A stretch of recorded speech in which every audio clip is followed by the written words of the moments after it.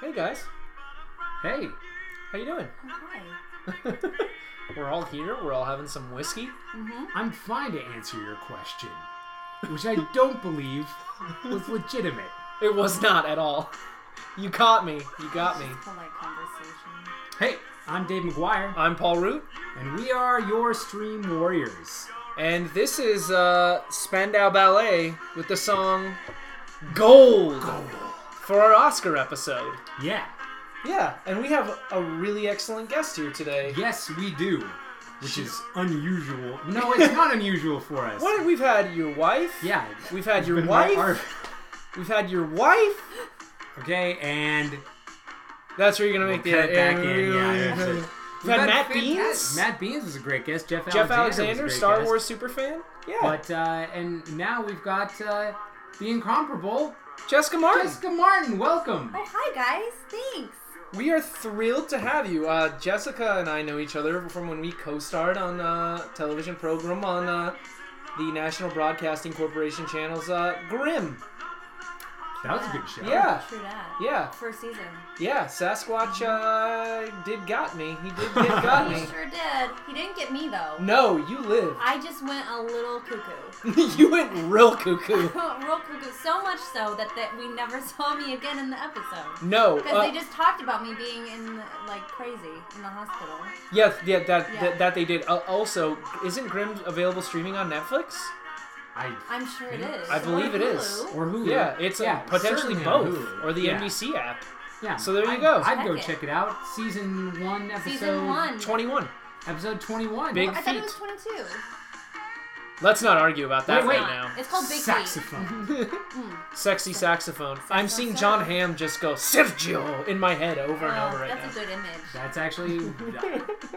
pretty much occupies my entire day. Yeah. Yeah. NBC SNL digital short The Curse. Yeah. Also available streaming somewhere. It is on Hulu. There you go. There And you go. find it right now. Probably on the YouTubes. And If the I'm- YouTubes. Everything's on the Putting that out there, YouTubes. I love the YouTube app. I've never been naked on film. You look for Paul Root naked on YouTube. It's there. Hey, so I actually, when I first moved here, I was asked to be naked on film. This is a true. Do you guys remember the sitcom Kate and Allie? Not at all. Okay, so I that can't is. say that I do. I'm old, so that that factors into that statement. So there was the kid on that show was Chip was the character's name on that show, and he went on to have a successful direct-to-DVD career.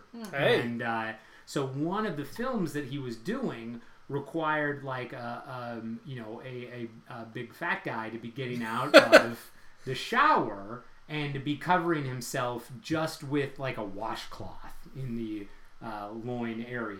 And so they called Loin me area. and they offered me the job. And Straight up. they offered me the job and I turned it down. And I to this day wish Turn that I down had for not. what? Turn down for... Every time you're going to turn something down, I want you to ask yourselves that question. For Turn what? down for what? For what? Why would I do what? that? Just say yes. That's To the loincloth covering to the roll. loincloth covering role. Yeah. I could have been a star. I could have like at least gotten to Adam Sandler movies. Like like not second or third lead, but like Body double. yeah, body double For for Kevin James. That's If I you were could've- still approximately that size. Because, I would definitely say you're Yeah. you and Kevin James. Dave Right. lost an entire person. yeah. Oh. Yeah. Or so. two. Well, congratulations. Thank you very much. I Yeah. appreciate the sentiment. Okay. So the Oscars are coming up, That right? they are. Yes. And we want people to get in the mood to watch that. Gosh, I don't know where that came Stupid. from. That was, wasn't it? This movie stars inarguably the greatest actor ever. Yeah, I And- mean, Jessica shaking her head. No, Ugh. I'm just like, he's just so dreamy. okay. I have a note about that later that Yeah. I'm going to talk about too.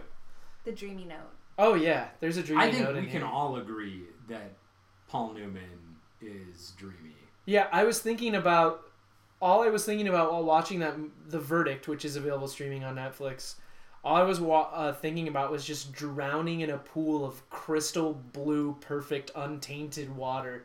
That was his eyes. So okay, to launch. And he was in his 60s. No, when he was. did that movie. I looked it up. He was almost 60. Yes. Oh, he's Yeah, 59. I think he was like 58 or so. Okay. So Roger Ebert's review of the film mentions that this is like our transition for Paul Newman, like that this is the transition for him from, and this was written in '82 when this movie was made. By David Mamet. Yeah. Yeah. David No, I Mamet. mean that the Ebert review was written. Oh, that sure, year. yeah. And so he says like we are really looking forward to what Newman is going to offer as an older actor, and like wow. Yeah. So again, I went into the annals like I do. I'm gonna have to cut that out every time. I know. now. But so apparently Sidney Lumet, there were 3 months of rehearsals before they started shooting. Yeah. So it's like when you if you talk to like Jessica or I, or I'm sure like actors you've worked with, Dave, when you were on like Ugly Betty or Rodney or what have you, especially when you're a guest star or a co-star, it's like okay, go. And I know it's a little bit different. Oh no, Rodney took 3 months to rehearse every episode. And you see it up there on the screen. Mm-hmm. But John Schlesinger and John Ford, and so like a lot of these guys work the same way. But Sidney Lumet did 3 months of rehearsals with the actors before putting anything on film. Yeah. And apparently he was not super pleased with Paul Newman in the beginning because they wanted Robert Redford. Yes. And Robert. Oh, shucks, I got Paul Newman. I know. Redford. Shut it down. I'm done. Right? So they wanted Redford. Sidney Lumet was like, okay, we got Paul Newman, great. But Newman's career, for a short amount of time, he hadn't, there was conversations around the business that he had kind of been phoning it in for a short period of time. Was he too rich and successful? Yeah, and too much of a philanthropist and a race car driver and hero. Cool guy. Yeah. Too incredible. And generally of a coolest salad dude making- ever. salad dressing maker? He bathed in that salad dressing in a so As do we. yeah, that's why we look so young and vivacious and fresh. amazing. and why I smell like Parmesan most of the time. That's why I'm friends with you. So, Sidney Lumet was like not super pleased, supposedly, with Newman's effort during rehearsals, and was like, "Hey, you're not like 35-year-old Paul Newman. You're almost 60. You're not that good looking anymore. All right, so you can't ride that wave. So you better figure it out." Wow. And there's a very few people who would come at Paul Newman like Yeah, that. that's some real talk right there. Yeah, the guy who directed 12 Angry Men can do that. Yeah. Yeah. And speaking of which, 2 actors from 12 Angry Men Yes. are in this film. Yeah. Another thing, that I love this, and now Jessica, you'll know, I love it when directors reuse actors. Yeah. I love it. Oh, don't we? Yeah, right? All actors love that. Sure. Hi, But, directors. Right. But Paul Newman, just absolutely killed it in this performance and then, followed it up with Color of Money, Oh. where he won the Oscar finally. Yeah. But in this movie, it was nominated for 5 Oscars. Picture, Yeah. actor for Newman, supporting actor for James Mason. Bless you. See? Director for Lumet, and best adapted screenplay from previously produced work for one David Mamet. Oh man, Mamet's so good. He's Mamet's so good. Man. I can't even believe the dialogue in this movie. Yeah. The structure and the yeah. if only the podcast medium were a visual medium. So yeah, I want to get into the first thing that I wrote. Let's talk down. about the movie. Yeah, right. Let's go. I'm pumped. So from 1982, the very first thing that I wrote down was, is this the last 70s movie? I totally felt that when I watched it. Oh, awesome. Yeah. Okay. Because I love movies from the 70s. Mm-hmm. I totally dig movies from the 80s. But this one does not feel like it belongs in the decade that it was made. Right. Right? No. Yeah, no. I you're right. And that just hit me. I think part of it is because it kind of takes place in I think because it takes place on the East Coast, maybe in Boston or whatnot. It didn't have that very LA Neon. coked out neon vibe to it. Oh man, it's much like this podcast, which is also coked out quite a bit. Yeah. But it came out in 82. It was probably shot in 81. Yeah, Sure. 80, 81, sure. Yeah, and the 3 months of rehearsal would certainly contribute to that schedule. And I mean, I'm sure that it ran on, if not Broadway. Was this originally a play? It was a book. It was a book by Mamet, or no? I think he did a adapted it. He screenplay, adapted it. Yeah, but it was not a play at all. So he didn't do any. I mean, everything that Mamet does still feels like stage work, regardless. It does of, to me too. It is Even what the even initiative, Red Belt or Spartan or some of his more up to date work. right? Definitely feels stagey. Yeah. As we're on the our drug of choice, off of the subject of Coke. Coca-Cola and Coca-Cola. bottled in Atlanta, Georgia. That's right. Kevin An Bacon. original ingredient of Coca-Cola. Yeah. Was of course beer. Cocaine. Go on, Paul. So this is also appropriate for this episode because part of the reason Redford didn't do it is because the character of Frank Galvin, which is played by Paul Newman, is a drunk. Yeah. And he smokes. Inveterate. Yeah, correct. Good use of verbiage. But we are drinking this evening delicious kind of tea-infused mixer from the Owl's Brew called Cocolata in Champagne for the Oscars. Can't even believe how good that is. by No, the way. it's so tasty. It was Yeah. tasty. Yes. It was tasty. And then we're also drinking a couple of appropriately named beers. We have a Snapshot from New Belgium Brewery that we're drinking, as well as Arrogant Bastard Ale. That's Welcome brewed in to the Escondido, Oscars. California. Yeah. So those I think are both I- really well I titled love for. that you're like displaying these bottles like people can see them. You're like, Look. and we have here I'm If such a there's- ham hock. If there is any more visual a medium than the podcast, I do not know what it is. Nor do I. So now and, that and we of course Jameson's. yes. Although after watching the movie today, I was like, oh, it should have been Bushmills, but we're halfway there with an Irish whiskey. Which is my mom's favorite spirit, by the way. Bushmills or Yeah. Jameson? Bushmills. Bushmills. Yeah.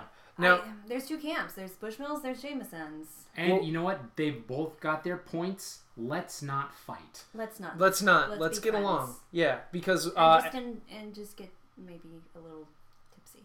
just a tiny bit. Just tiny. Tipsy Oh. McSwagger. Tipsy Cheers. McSwaggers. Cheers. Oh, Oh, that was my oh, that hand. was bad. Ouchies. Well, and as you'll see on our Instagram, we've got a Con Cannon, a Galvin, and a Laura Fisher here, or you could say a Paul Newman, a Charlotte Rampling, and a James Mason here with the way that we James dressed Mason. this evening. Oh man, I love James. Yeah, I Mason. had to wear a This three-piece is suit. Dave had to wear a bow tie, and Jessica's got a great pants number. Yeah, totally. I have a And a green sport coat on. paisley jumpsuit. With pockets, I might add. With pockets. nice. With pockets. And a sport coat. And a sport coat because it's still a little chilly. It is a little bit. It is a little bit. A tiny bit. The verdict, the movie. The we verdict. we can't stay on subject. The first scene of the movie, Yeah. it's almost unsettling, but Yeah. it draws you in so deep when he's playing pinball and it has those bold red letters, and it's so quiet. Yeah. The movie all the way through is so quiet. Jessica, did you get the sense, like, with the opening credits, that it felt like a horror movie to me? Like, it Kind felt like of. It had the same vibe of the opening credits for, like, The Exorcist and stuff. And this is, really spoke to me in sort of, like, the way that it was setting itself up. And Yeah. the type of movie that I was expecting. Yeah, and like the end credits was just like red on Yes. black. Yeah. It does. And the end. We'll know, get the to gothic- the end at the end. The Gothic font. lettering, Yeah. the font and whatnot. And I love how in that those first few minutes, it's like a snapshot of his current life, Yeah. of Paul Newman's current life. Yeah. Just boozing, and then he drops like an egg. Did he drop an egg in just like a straight up beer, like a lager? Did he do that? He cracks an egg and must drops have it missed into like a stein at the bar at his At the local bar. haunt. Yeah. and then he chugs it and because that's his books breakfast. out. That's his Well, breakfast. yeah, it is. Yeah. Oh, they established that for sure. Yeah. Note But to self. Or maybe it's like a throwback to Cool Hand Luke. Oh. Maybe it just got meta there. The sweatiest movie ever made, according to This the is- pilot of Cheers. Oh, that's right. Hey, ties back to our last episode. What? Meta Jessica, everywhere. you've done it. Hooray! And that's You're the end of the welcome. episode.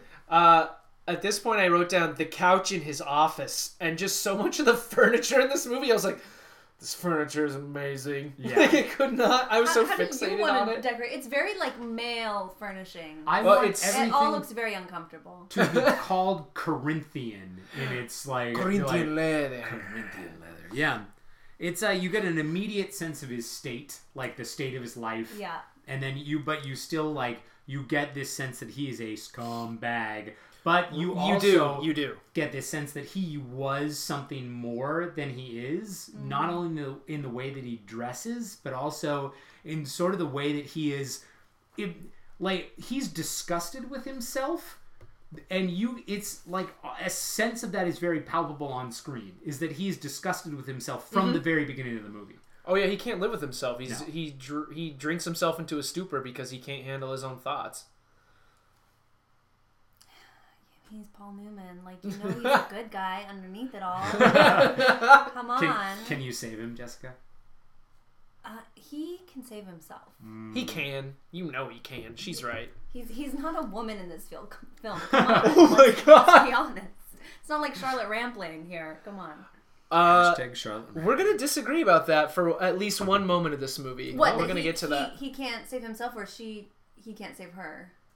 Well, maybe both. Well, no, he does save himself. He does. He does. He does. Yeah. He listened to his gut. Yeah. And it was right. Sure. But his gut, we'll get to it. The vocalization of his gut was from her mouth. As far as I was, I'll tell you the part that I'm talking about. So Because that sounds very wrong how it just came out. he can't.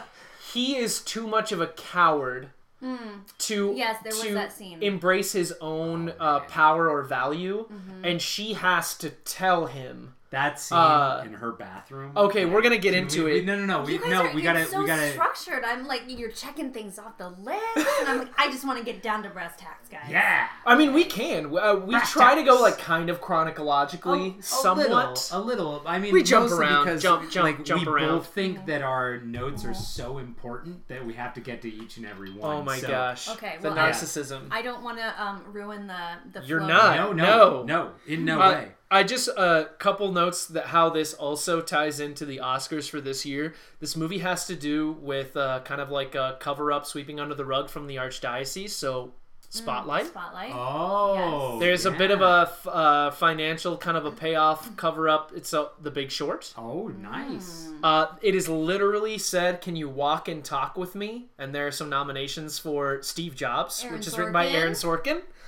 Walk And and then talk. Charlotte Rampling is in this movie, who is Yeah. nominated for Best Actress for 45 years and saying dumb stuff. Well, ding, Paul. You have once again won the internet, which is a term that I did not steal from a popular game show on Comedy Central. Nope. So, Gandhi won, though. This movie did did. not win a single Oscar. No, of which the was 5-0. mind-blowing to me. Ben Kingsley's so good in Gandhi. You know what? I've though. not seen Gandhi for a very long time. Nor have I. I need to go back and see that. But it does feel to me like a prestige picture. Yes. Like it is Yes. an Yes. epic. It is like this movie is very personal. But I feel like in a lot of other years, if Gandhi had not premiered this year, this movie certainly would have garnered Oh, yeah. a lot more respect and Director, been a lot more actor, long-lasting. screenplay, and picture. It would have taken those 4 at least, most likely. Now I don't know because I am stupid. So I had not seen this movie before. Had you seen it before? I had not. Okay, I had not. okay. I feel less stupid now. Because I join you in our stupidity. no, our joint stupidity. Yes. Okay, We thank will you. share the burden. So, but I'd known about the movie on the periphery. Like I knew that it existed. But, to watch it and to understand, like, oh my gosh, I mean, this existed out there and I could have seen it sooner. Mm-hmm. Like, Yeah. that it hurts a little bit because like this performance of his is so good, and Jack Warden's performance is so good. Oh man, and James Mason's performance is so good. Like you kind of like as actors, like, which I'm not, like, but as actors, like I think you're missing something by not watching this. So actors out there, I agree. Yeah, like watch it. Get into this movie. Like these performances are like timeless. That was one of the frustrating things for me preparing for this podcast, because you guys were like, find something streaming regarding the Oscars, and so I just started going down the list of either performances or the films that were nominated or won throughout the years.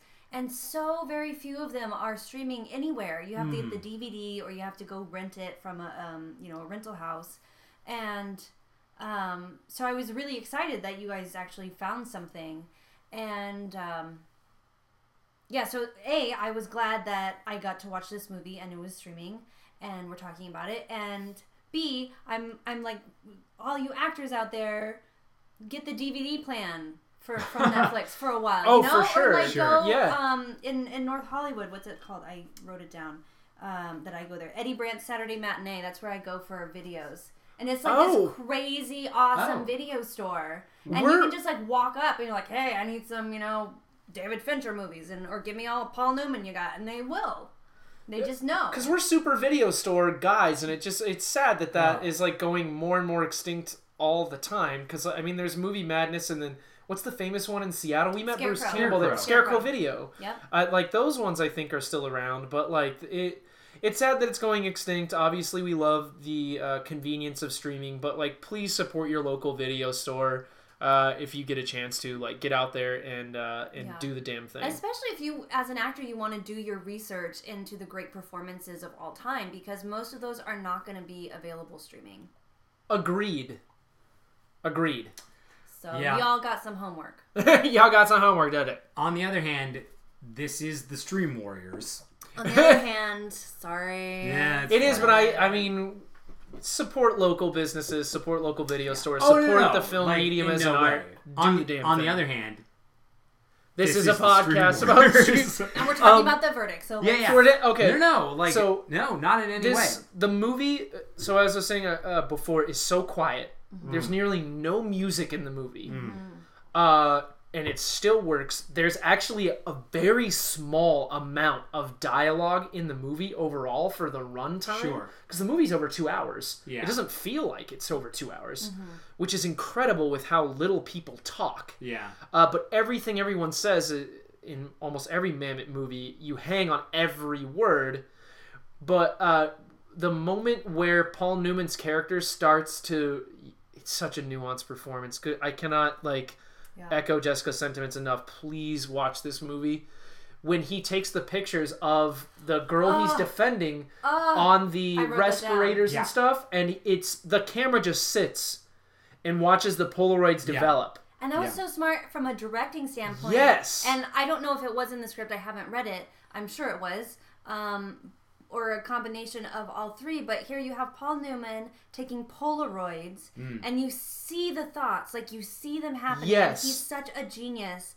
And then, so he's taken 2 Polaroids, sets them on the bed, and we look at those Polaroids for like a good minute. Yeah. If not more. Time. And you see the Polaroids develop, and then you cut back to Paul Newman, and you see that he has developed. Yes, he realizes in that moment, the fact that I was in this for the money was monstrous. Yeah. I am turning the coin now. Okay, I love it because as an audience member, then you have, and I don't know if you guys felt this too. So I may be stupid, but I felt this Oh. almost salacious desire to see her. And so, as never then, saw her face. You never saw her face. You never see her face. And you never even see her face in the Polaroids. So that I had this and I presume, and I think it's an accurate presumption, that in a modern movie, had this movie been made last year, you would have seen her all over the place. She would be on the billboards and junk, right? Yeah, depending on who directed, absolutely. Right. Yeah. There'd be like the tube sticking out of her throat and junk. It would be like again salacious. Yeah. That would be part of the marketing campaign. Yeah. So for me as an audience member, then to go from like that realization that I have this like weird, like lizard brain salacious desire to see her in the picture, and then to watch as he develops like into a human being, and to understand that like, oh my gosh, this movie has caused me to get into his mindset and then to become better as his mindset moves along. Silence. Yeah, and it's all through his eyes and little tiny signals or hints with body language. Yeah.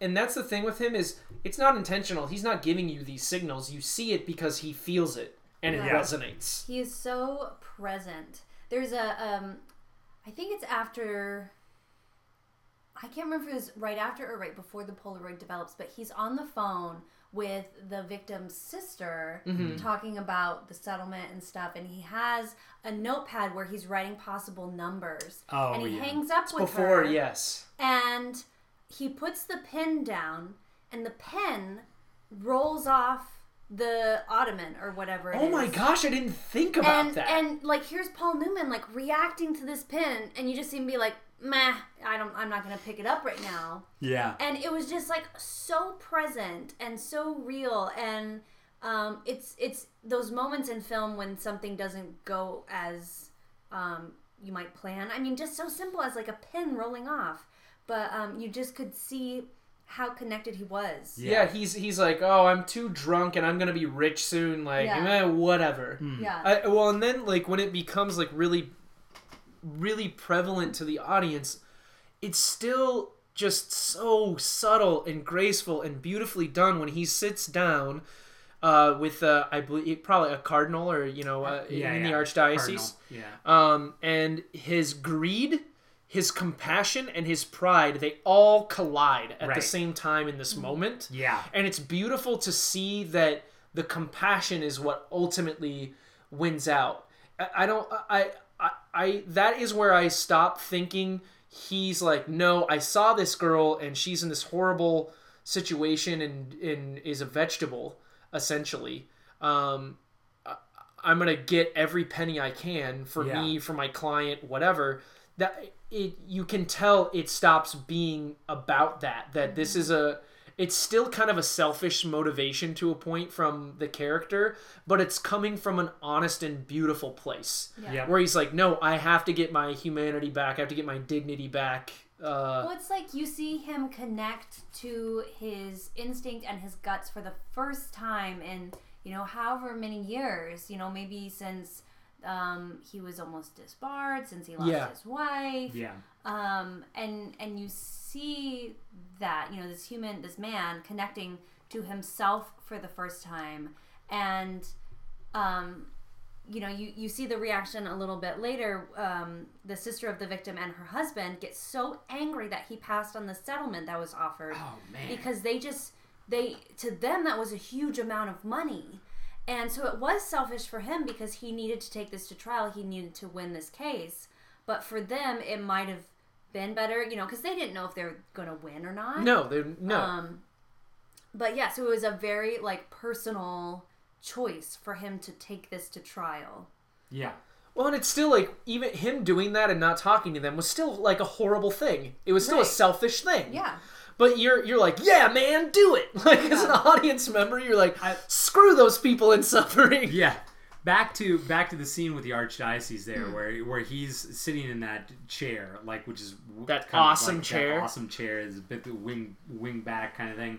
I love that you had to punch me. You're like, God, that chair was so good. After you give me a hard time about the furniture, I'm like, yeah. He's sitting there with his bag in his lap. He yes. never puts his bag down. No. Yeah. And it's so it's so childlike.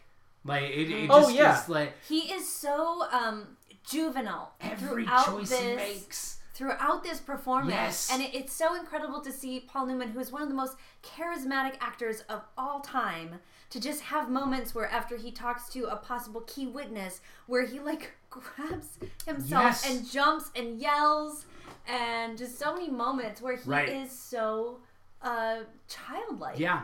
And including, like, again, I'm going to tease it, locking himself in the bathroom. Like, it's all so juvenile, all so childlike. And I do love, as well... He's gone back to that state because his emotional... all the people he's made emotional connections with, they've all fallen apart. And he's been this solitary person for a very long time. So all these small triumphs or big triumphs or... arguments or it's like when Jack Warden's like, I'm done with you, like earlier in the movie, he doesn't even he has like one response, I can't remember what it is, but it's one of those things like where you're getting scolded by your parents or whatnot and you're like, whatever. Like that. I agree with he's exceptionally juvenile. It's like I'm the same way, like, when I book an acting job or what have you. Like, I grab my junk and, like, jump up and I'm like, yeah! I mean, I remember when I booked Grimm that we worked on together, I jumped up and then, like, fell on the floor on my knees. And, like, that was a co-starring role. Like, it was a big deal for me. I loved that part. I didn't necessarily love, like, the rig and holding that damn camera and running around and whatnot. No, you were the cameraman. I was. Yeah. But, like, I was thrilled about it. So, there was a part of me that was like, everybody knows how he's feeling in that moment. And I wrote this down. I was going to bring it up later. Who gives a hoot? The Owl's Brew. Who gives a hoot? Don't pollute. And give a hoot. Don't pollute. But there is a vulnerability that he has in this movie, and my literal note that I wrote down is the vulnerability. What happened to that with me?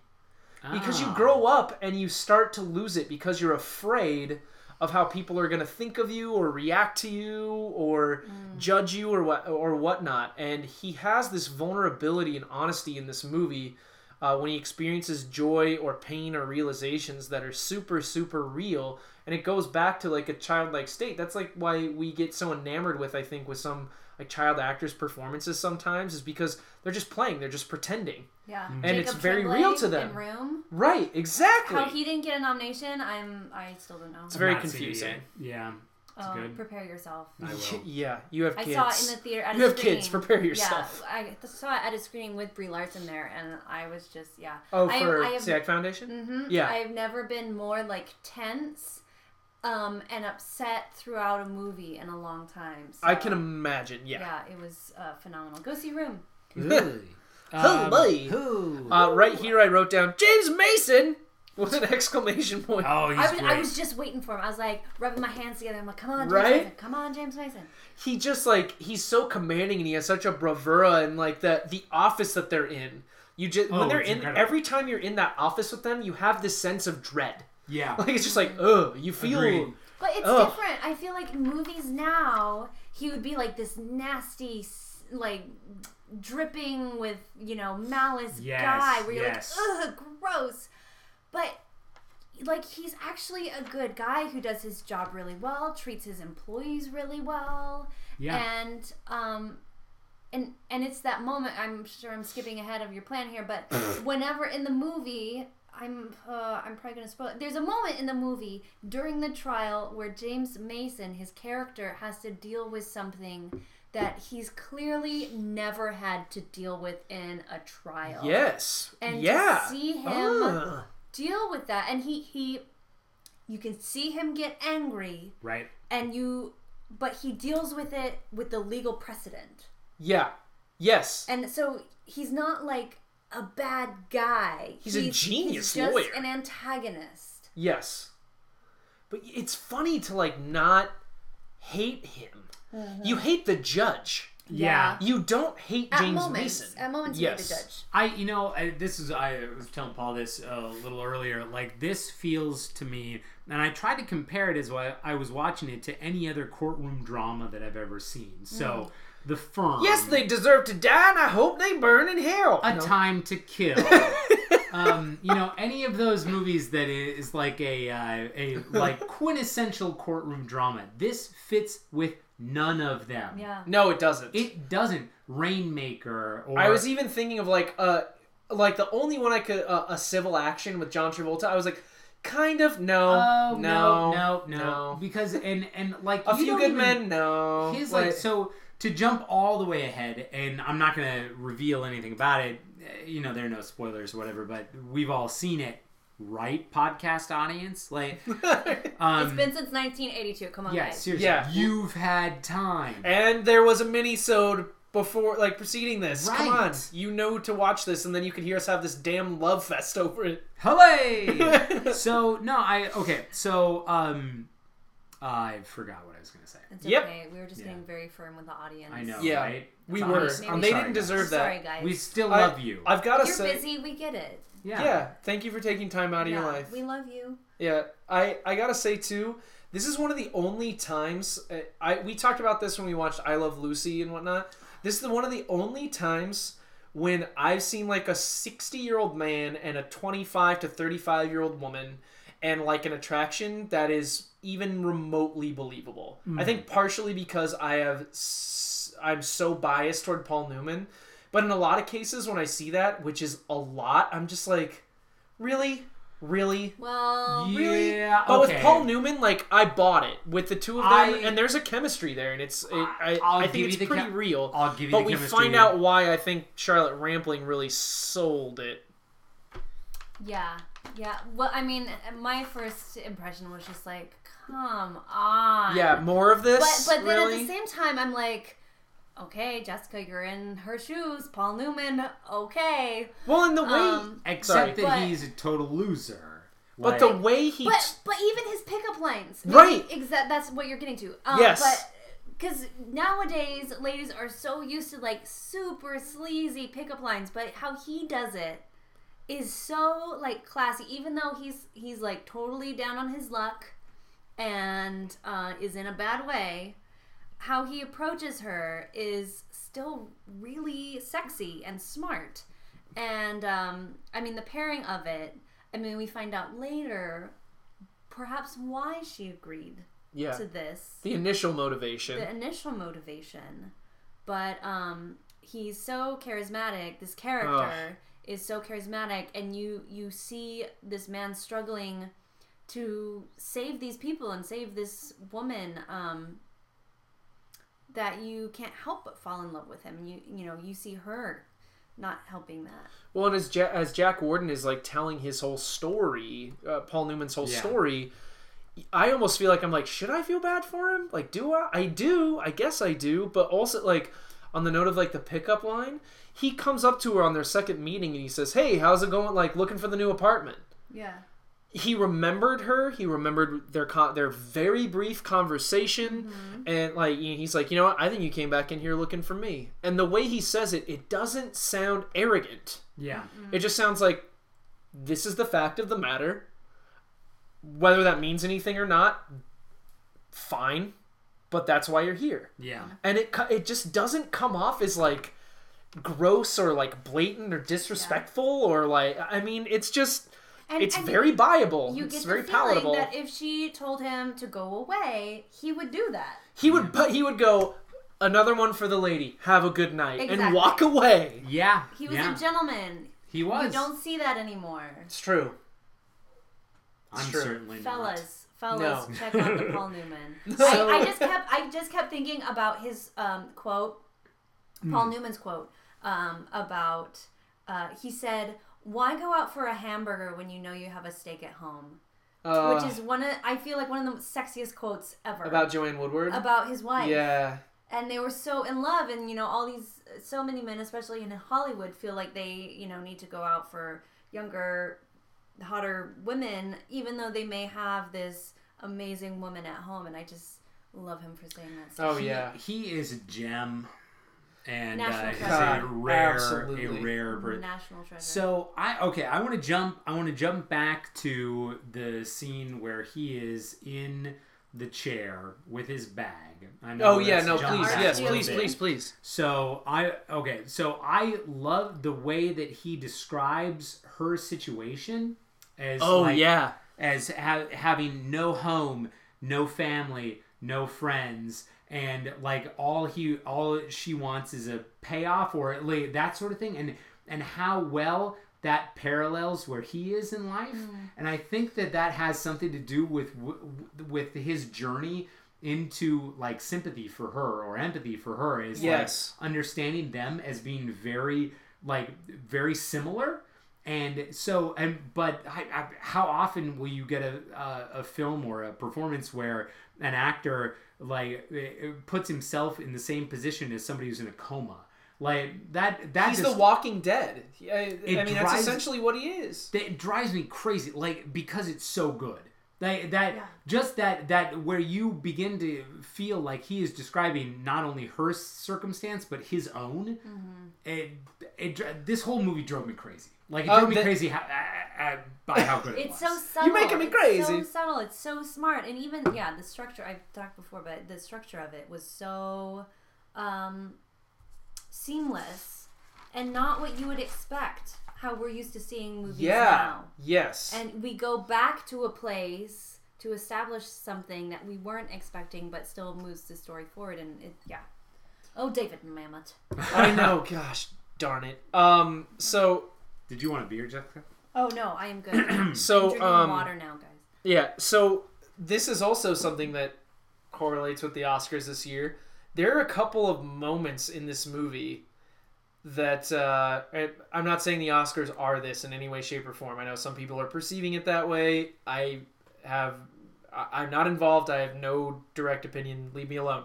But there's controversy about the fact that there are some pretty incredible performances by people of color. Idris Elba in Beasts of No Nation, which I watched, and I thought he was absolutely brilliant. Was that eligible for an Oscar? It was, yes. It was. But the moment where Paul Newman meets a doctor that they've called in, who is a kind of an expert witness on anesthesiology, and you can tell that Paul Newman does not expect this doctor to be black, and he's like, oh no. Like, you can tell he's like very worried, and also he's worried.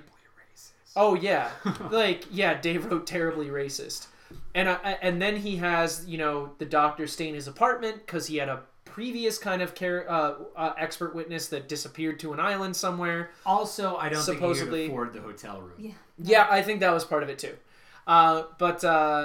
I think a big part of it was his paranoia. And then the scene with James Mason and the other lawyers where they're talking about the doctor and the horrible comments that they're making and whatnot. Yeah. And then James Mason says, well, sit a black lawyer with us. And you're like, oh my gosh, this is so awful. So awful. But in the office of the, James Mason's office, he has his aide come in and say, this is their expert witness. He's on, this is who he is. This is the board he's on. This is the work he's done. This is how many trials he's sat on as an expert witness to show that, he kind of does this for money.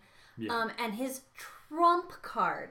Right. His trump card is that he's black. Yeah. And James Mason just takes a beat. Oh, that beat is so good. Like an educational beat to his, young proteges, and says, we're not going to treat him any differently because he's black, but sit a black lawyer at our table. Yeah. And you're just like, ugh. The beat that James Mason takes, too. You're like, wait, what is he going to say? What is he going to say? Yeah. Like, I was kind of on the edge of my seat right there when he took that beat. Yeah.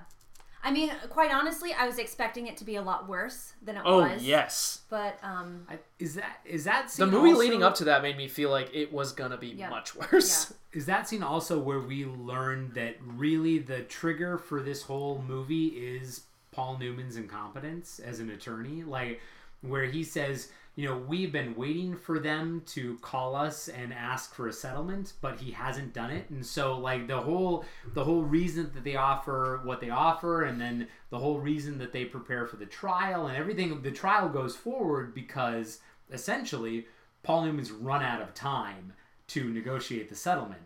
And so he goes right up to the wire And they know that as the big firm that they are, and they think that it's some kind of like, grand scheme, when in reality it's just because he's too drunk to realize that he's got a case in front of him. I really enjoy that too. I love the whole trigger of the movie, and the trigger of his own redemption is his own incompetence. Yeah. It's kind of strange, but it's brilliant. Yeah. And he realizes that. Like, he accepts that fact of himself. Yeah. While questioning a witness. Yeah. Yes. And like the fallout of that moment. And then I think it's right after that we go to the hotel bathroom scene with Charlotte Rampling. Oh, yeah. I'm so excited.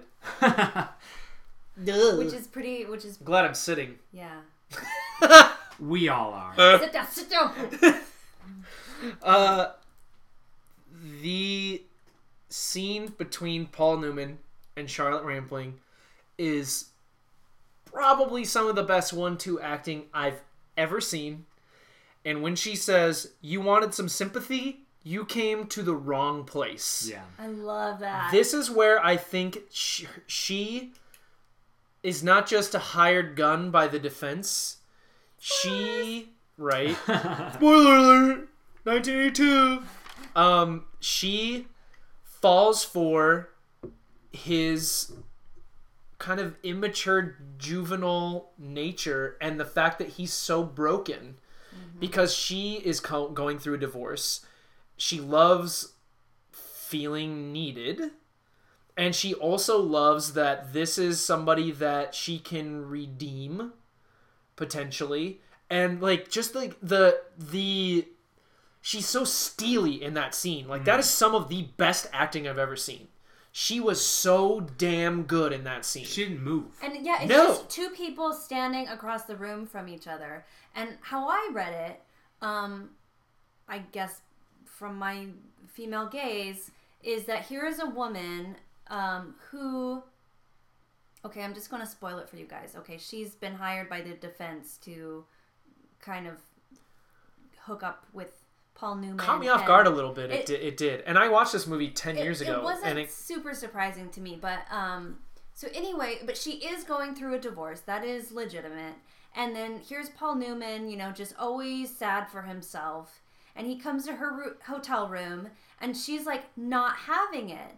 Because it's true, like what he's doing, he signed up for. Oh, yeah. And like he gets to have the glory of it. And here she has to deal with Paul Newman's sad self.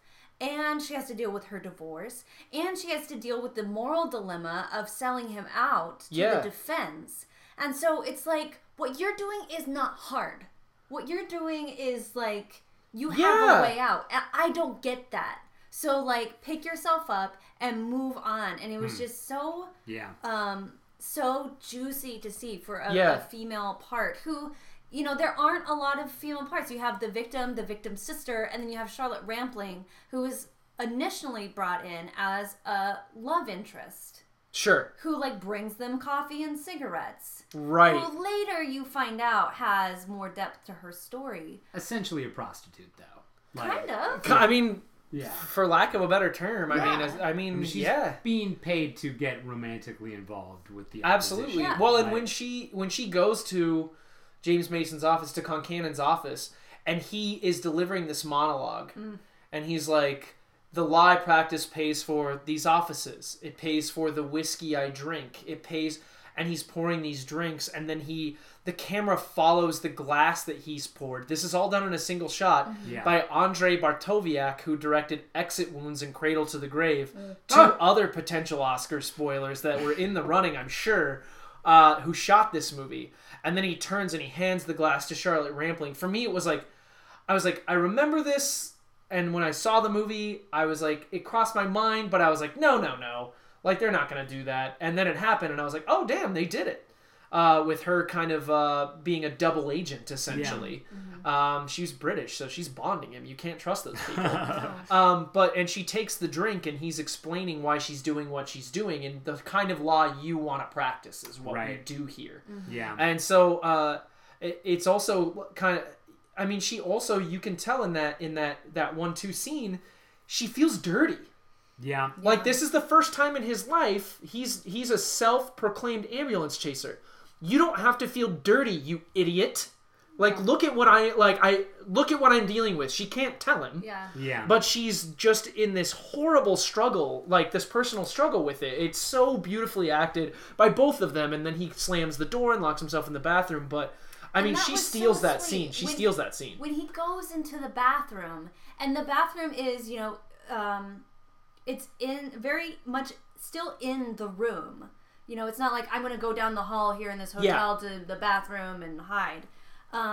It's an ensuite. Ensuite. It's an ensuite. Ensuite bathroom. In the through the it's foyer. Just like, there's so much tenderness in his performance. It's so vulnerable, and he's just like pleading with her, like, please, like, please, just please don't. Like, please don't. Like, I can't like, take as a child. Take it. Yes. And it was just so precious. I think precious is a very good word for his performance. Oh, yeah, that is a great Friggin' one. Sidney Lumet, man. Oh my gosh. Paul Newman. I mean, friggin' Paul Newman, because probably a lot of those choices were just him. Good for Sidney Lumet for pushing during rehearsals and Thor rehearsals. God bless him. Yeah. Like, as to whether or not, like, Paul Newman, The Hustler. Oh man, I wish we could watch that. I'm not going to go into depth about it, but Paul Newman's performance is so good and so layered, and just goes back to this like you said, like juvenile kind of classic innocent kind of place where it seems like it's motivated from. But oh man, yeah. I wrote down because I was like, okay, why is Laura here? Like what like before you learn she's a double agent, like what is her purpose in this movie? I'm so glad she had one. Yes. Yeah. I was like, there's got to be something. This can't be just a love interest. If it is, like, this movie is poorly written. And I was like, right? I was like, well, okay. Like, David Mamet doesn't put in characters for no reason. Mm-hmm. No. And like, I loved even like the guy who played the doctor in the very beginning, the one who was supposed to be his star witness. Yes. When he's in the car and he says, he's like, "Why are you doing this?" And he's like, "To do the right thing." Why are you doing it? Yeah. And you like believe that. I love David Mamet so much. Like, but you believe that moment, and then he disappears. Yeah. Like he goes to St. Lawrence, which drives me crazy. It does. It drives me crazy. Like because it's so real. Yeah. It's like It was in that moment that I thought, did I miss something? Do I need to like rewind it and go back? What did I miss? And no, it's just this person who said, I'm doing it for the right thing. I will be here as your key witness. Yeah. Who just takes off. Ghosted. And it's just that Lumet has such a deft hand, even with seemingly ancillary characters. Mm-hmm. It's like, this guy's a master of the legal drama, genre, if that's a genre. He did 12 Angry Men. He did The Pawnbroker. He did... I don't know The Pawnbroker.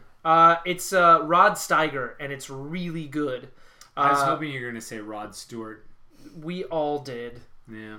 He did, not that it's a legal drama, but he did like Serpico, Dog Day Afternoon, Child's Play. I mean, getting amazing performances just in general, but especially not the Chucky one. Child's no, Play? Not the Chucky one. Wait, with Child's Play, isn't that no? That's Problem Child. You're Jack Warden's in that.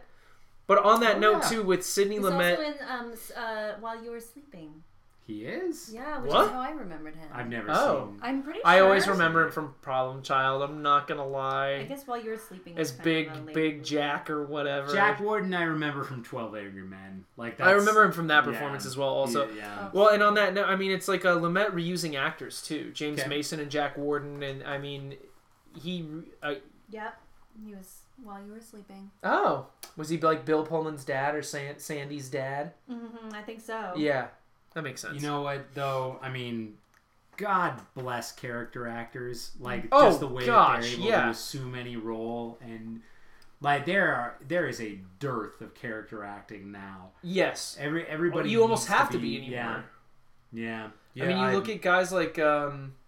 he's a charismatic, like, handsome guy, but there's, like, there's Bryan Cranston or Paul Giamatti. Tom Hardy, like, guys that would be, like, character actors, or people like, Spy and Bridesmaids. I'm failing to remember her name right now. Melissa McCarthy, who you'd be like, oh, she's a character actor. She's a side character, like a comic relief. Gotta be a star. Who's a total lead character and absolutely kills it and is amazing. Yeah. So it's really great that these people, regardless of, how amazing looking they are or whatever it might be, are getting these really juicy, meaty roles because of how talented they are. Well, good. He was in Chairman of the Board with Carrot Top. This? Yeah. Yeah, Jack Warden. Yeah. He was in Dirty Work, baby. I know Dirty Work. Yeah.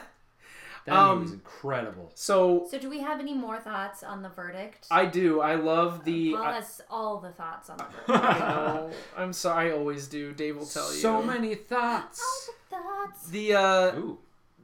Singing it. I love how mad the judge is toward the end that the jury has sided in favor of the plaintiff and that they are going to award a sum much larger than what they asked for, which I don't remember what the sum is going to be. They never said. I don't think they did. Okay, good. But I interpreted that as the judge, because the judge was, I feel like, genuinely curious as to what the nurse was saying. And then it was like there's almost a moment of frustration when it was said that, oh, well, her evidence cannot be used and please disregard. So he had to tell in a very strange, very stern voice to the jury, you must disregard everything. It was like he was almost frustrated that he had to do that because he knew it was right. Do you think he overdid it to make a point that he wanted them to think about it? Ooh. This is just hitting me after what you're saying, after what Jessica's saying. I feel like he would have gotten it. And like honestly, because I had a different interpretation. He was extremely heavy-handed with it. He really went over the top with it. And so now I'm wondering, Sylvester Stallone, Canon Films, over the top, arm wrestle, get your son. Canon Films? There's a new doc about Canon Films. I watched it on Netflix. Great? It's good, yeah. Okay, it's definitely worth a watch. But I'm wondering now after what you said, because I didn't look at it this way, because I looked at it as just like, oh, this guy's a dick.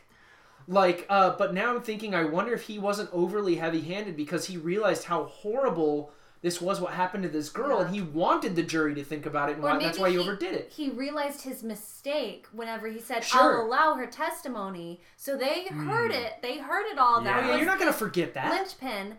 And then he realized his mistake of allowing that because he had previously, like, shut down Paul Newman, like, screwed his witness testimony with Dr. Thompson.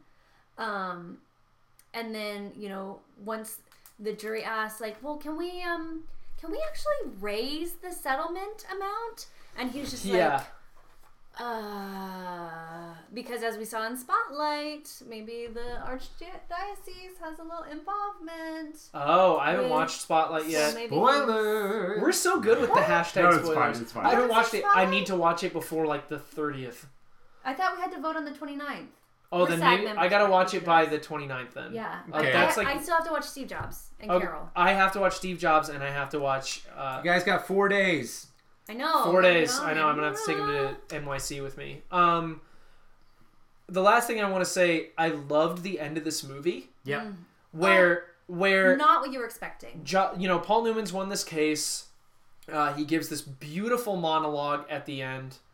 And then he's sitting in his office and he gets a phone call from Charlotte Rampling. He's just won. He's sitting up very straight. He's got his feet on his desk. Doesn't have a care in the world. There's not a drink anywhere. Yeah. And you see Charlotte... Except for coffee. Except coffee. Yeah. And then Charlotte Rampling is calling him. And she goes to put a liquor on her nightstand. It falls off. With a compress or something over her cold compress on her eyes. Yeah. And it's almost like these two characters have almost kind of switched positions. Yeah. To a point. And then it's just boom, it's over. Yeah, and blackout. That gave me that the music and the black with the red Gothic lettering gave me that horror movie feel that you were talking about, Dave. Except so it is over in an instant, except that the ringing of that phone is so jarring. It is. And off-putting. It's so rattly. Yes. It is so... It just rattled. It just really got to me the more that it went on and on and on. And then I was like... You kind of get this sense that, like, he is sort of even relishing that moment. Oh, big time. Like, and so he's not quite the hero that we want him to be. He's still kind of in that to be compassionate juvenile, to her. like that juvenile state. But I think the way they ended the film, because I was expecting. Sorry, there's some ideas and pointing that's happening. He just made a good point. That's all. But I expected, he won the case. It was a long shot, and like freeze frame, like fist pump, and then it goes. Well, then he leaves the courthouse, and Charlotte Rampling is just like standing there watching, and he looks at her, and he makes the choice, and he doesn't go to her. He looks back, she's gone. Yeah. And then we see her in the hotel in quite a state, and she calls. And then we see him. So it's like a reminder what this movie was really about. Like, this movie was not about the case. This movie was about him and, his relationships with other people. Yeah. Yes. No, absolutely. Yeah. He's absolutely redeemed his relationship with Jack Warden. He's redeemed his relationship with the law. With the law and his clients. And his clients and so forth. And, like, his relationship with himself, I think, to a point. And I think it is coming from a juvenile place ultimately, but and she genuinely obviously cares for him, and I think he really cared for her, but he's just like, screw you. Yeah. But I also think where she's coming from is like a place of embarrassment, and like she needs his approval to be able to move on. It's a selfish thing. It's also, I think it's a selfish thing on her end. Yeah, I think on both of their parts. Forgive me. Tell me I'm good. Yeah. Yeah, tell me I didn't do a bad thing. Yeah, tell me I helped you in this triumph. Come on. Yeah. Or that she needs the forgiveness so she can move on. It's hardcore. It's hardcore. It's so good. So good. So I loved the all the same is like it's a theme through the movie. You're all the same. Like you keep hearing it come over and over and over again, and that's why I really like that about David Mamet movies is he drives points home like with the like precision of a I don't know, jackhammer. Like he is all about like driving that point. I don't know if you've ever seen Homicide. It's great. Yeah. I'll lend it to you. It's incredible. It's my favorite David Mamet movie. He directed it, and it stars Joe Mantegna and William H. Macy. And then the TV show was spun off from the movie or something? Didn't they have some kind of loose relation? You know what? I never saw the TV show. Don't they both take place in Baltimore? I don't know. I can't remember. To your point, the phrase "life's too short" is said 3 times in this movie. Yeah. As well as "who do you think you are?" Yeah. Is said 5 times during this movie. He loves those turns of phrases, and all the same, I think, is 3 times. I think I heard at least 3 times. I think I did too. You're all the same. You know, you lawyers are all the same. I think that the brother says it, Charlotte Rampling says it, and the nurse he's kind of interrogating at her door says it. Yeah. And it's so good. So good because you hear ambulance chaser 3 different times from 3 different people, including Paul Newman. Yeah. Yeah, like you keep coming back to those phrases. It doesn't feel repetitive. No, it doesn't. It doesn't at all. That's the genius of Mamet.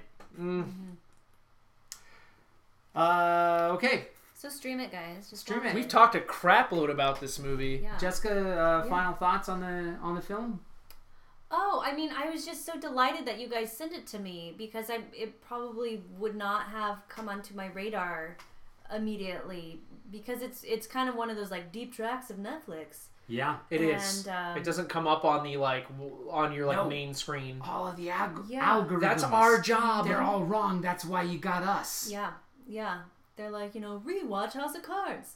No, I love House of Cards. I love House of Cards. Yeah. But, and the fact that actually it was on Netflix streaming, which, as I said before, it's so rare to find. So I was really delighted to see it, and having just done having just done like this acting intensive this weekend, which is all about being present and allowing vulnerability, and then to see it personified in this performance, as an actor who's been doing this for quite a while now, it was just very lovely and nice to see that someone who commits to the work that much and to the character and lets the character guide them through the experience. He was not playing that character. That character was playing him. Yeah. And you mentioned that lovely speech he gave at the end to the jury, and that was another one of my favorite acting moments, because he's holding a piece of paper, which is clearly his closing thoughts or whatever he was going to say, and you see him having a tactile experience with this paper and holding it like he might read it, and then crumpling it a little bit, and then holding it, and then crumpling it, and finally he sets it down, and he just like freestyles this beautiful speech. And just little details like that are so delicious. So I think if you're an actor listening to this definitely needs to be on your homework. Yeah. Absolutely. Super, super, super well put. Very eloquently put. I couldn't have said it any better. No. I will drop my mic. I know, right? Pick up. Just knock our mic over. Jessica actually jumped out the window just now, which was the coolest and flew. thing. Yeah, and she's flew fine. Away. She's totally fine. Tell anyone, they'll come for me. So, Ken Ornstein. Okay, so I'm watching the credits, and the DGA trainee, Ken Ornstein. I was like, oh, what has he gone on to do?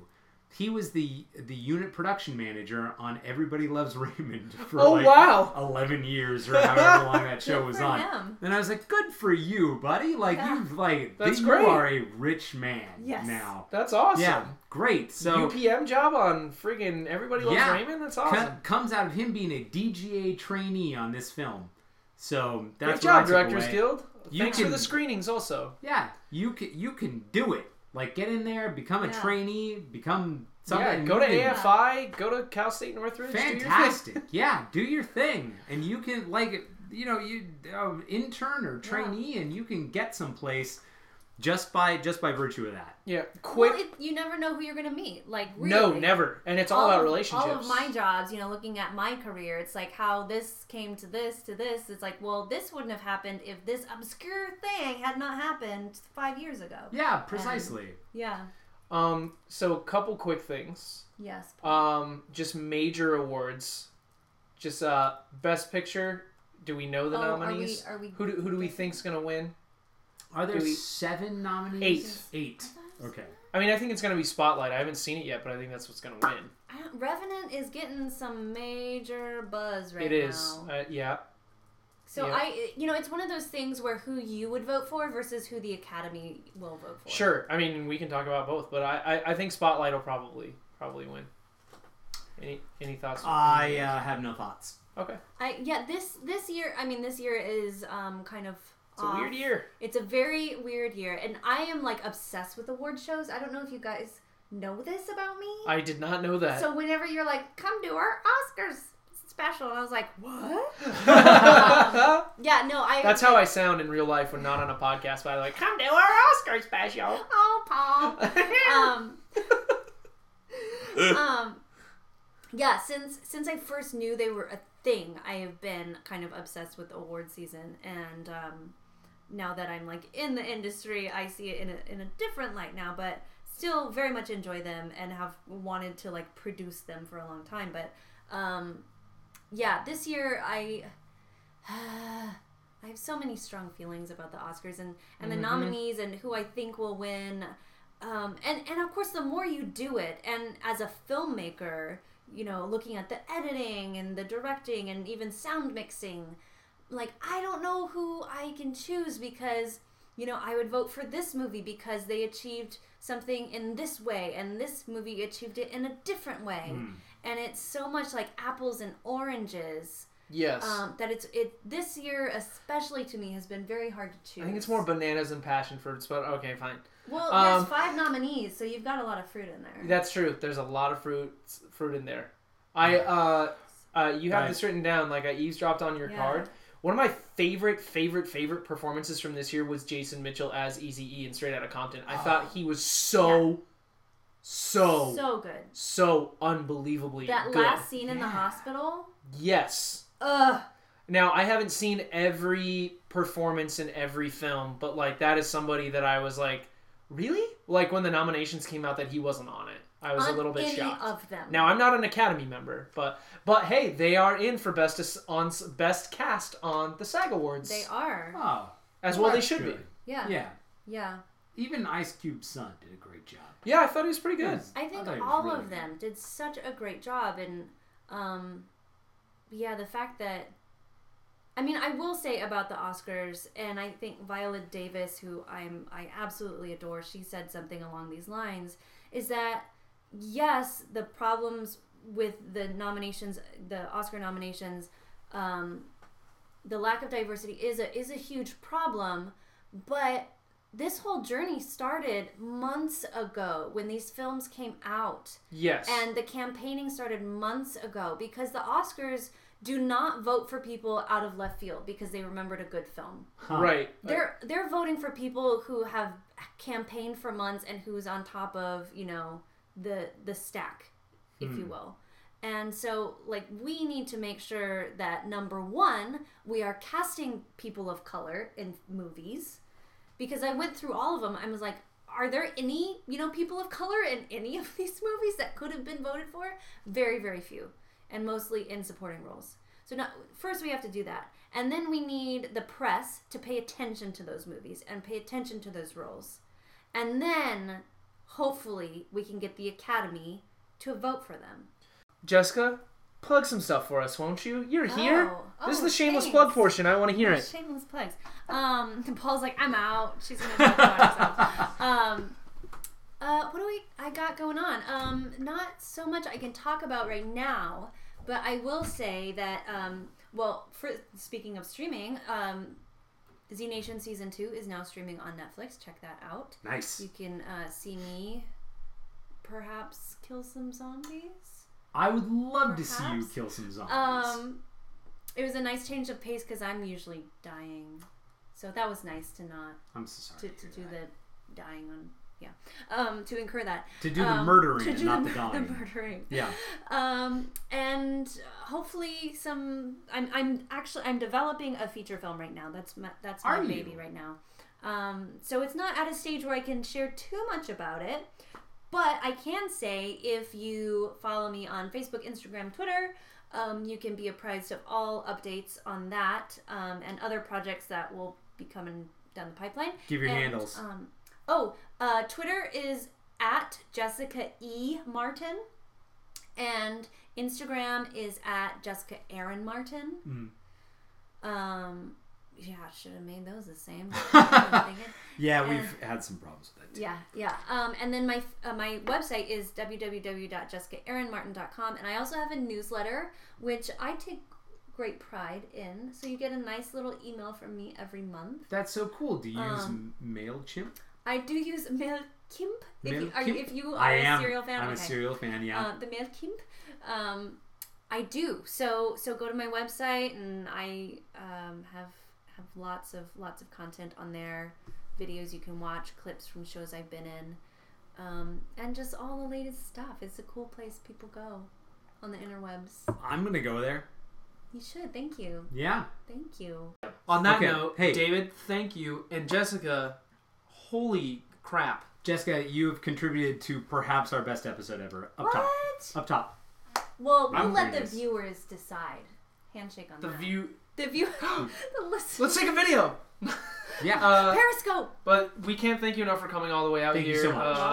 I wish a token of our gratitude could be more than shameless spoilers and social media and Jameson. But here we are. I'll take it. Yeah, please come and do it again.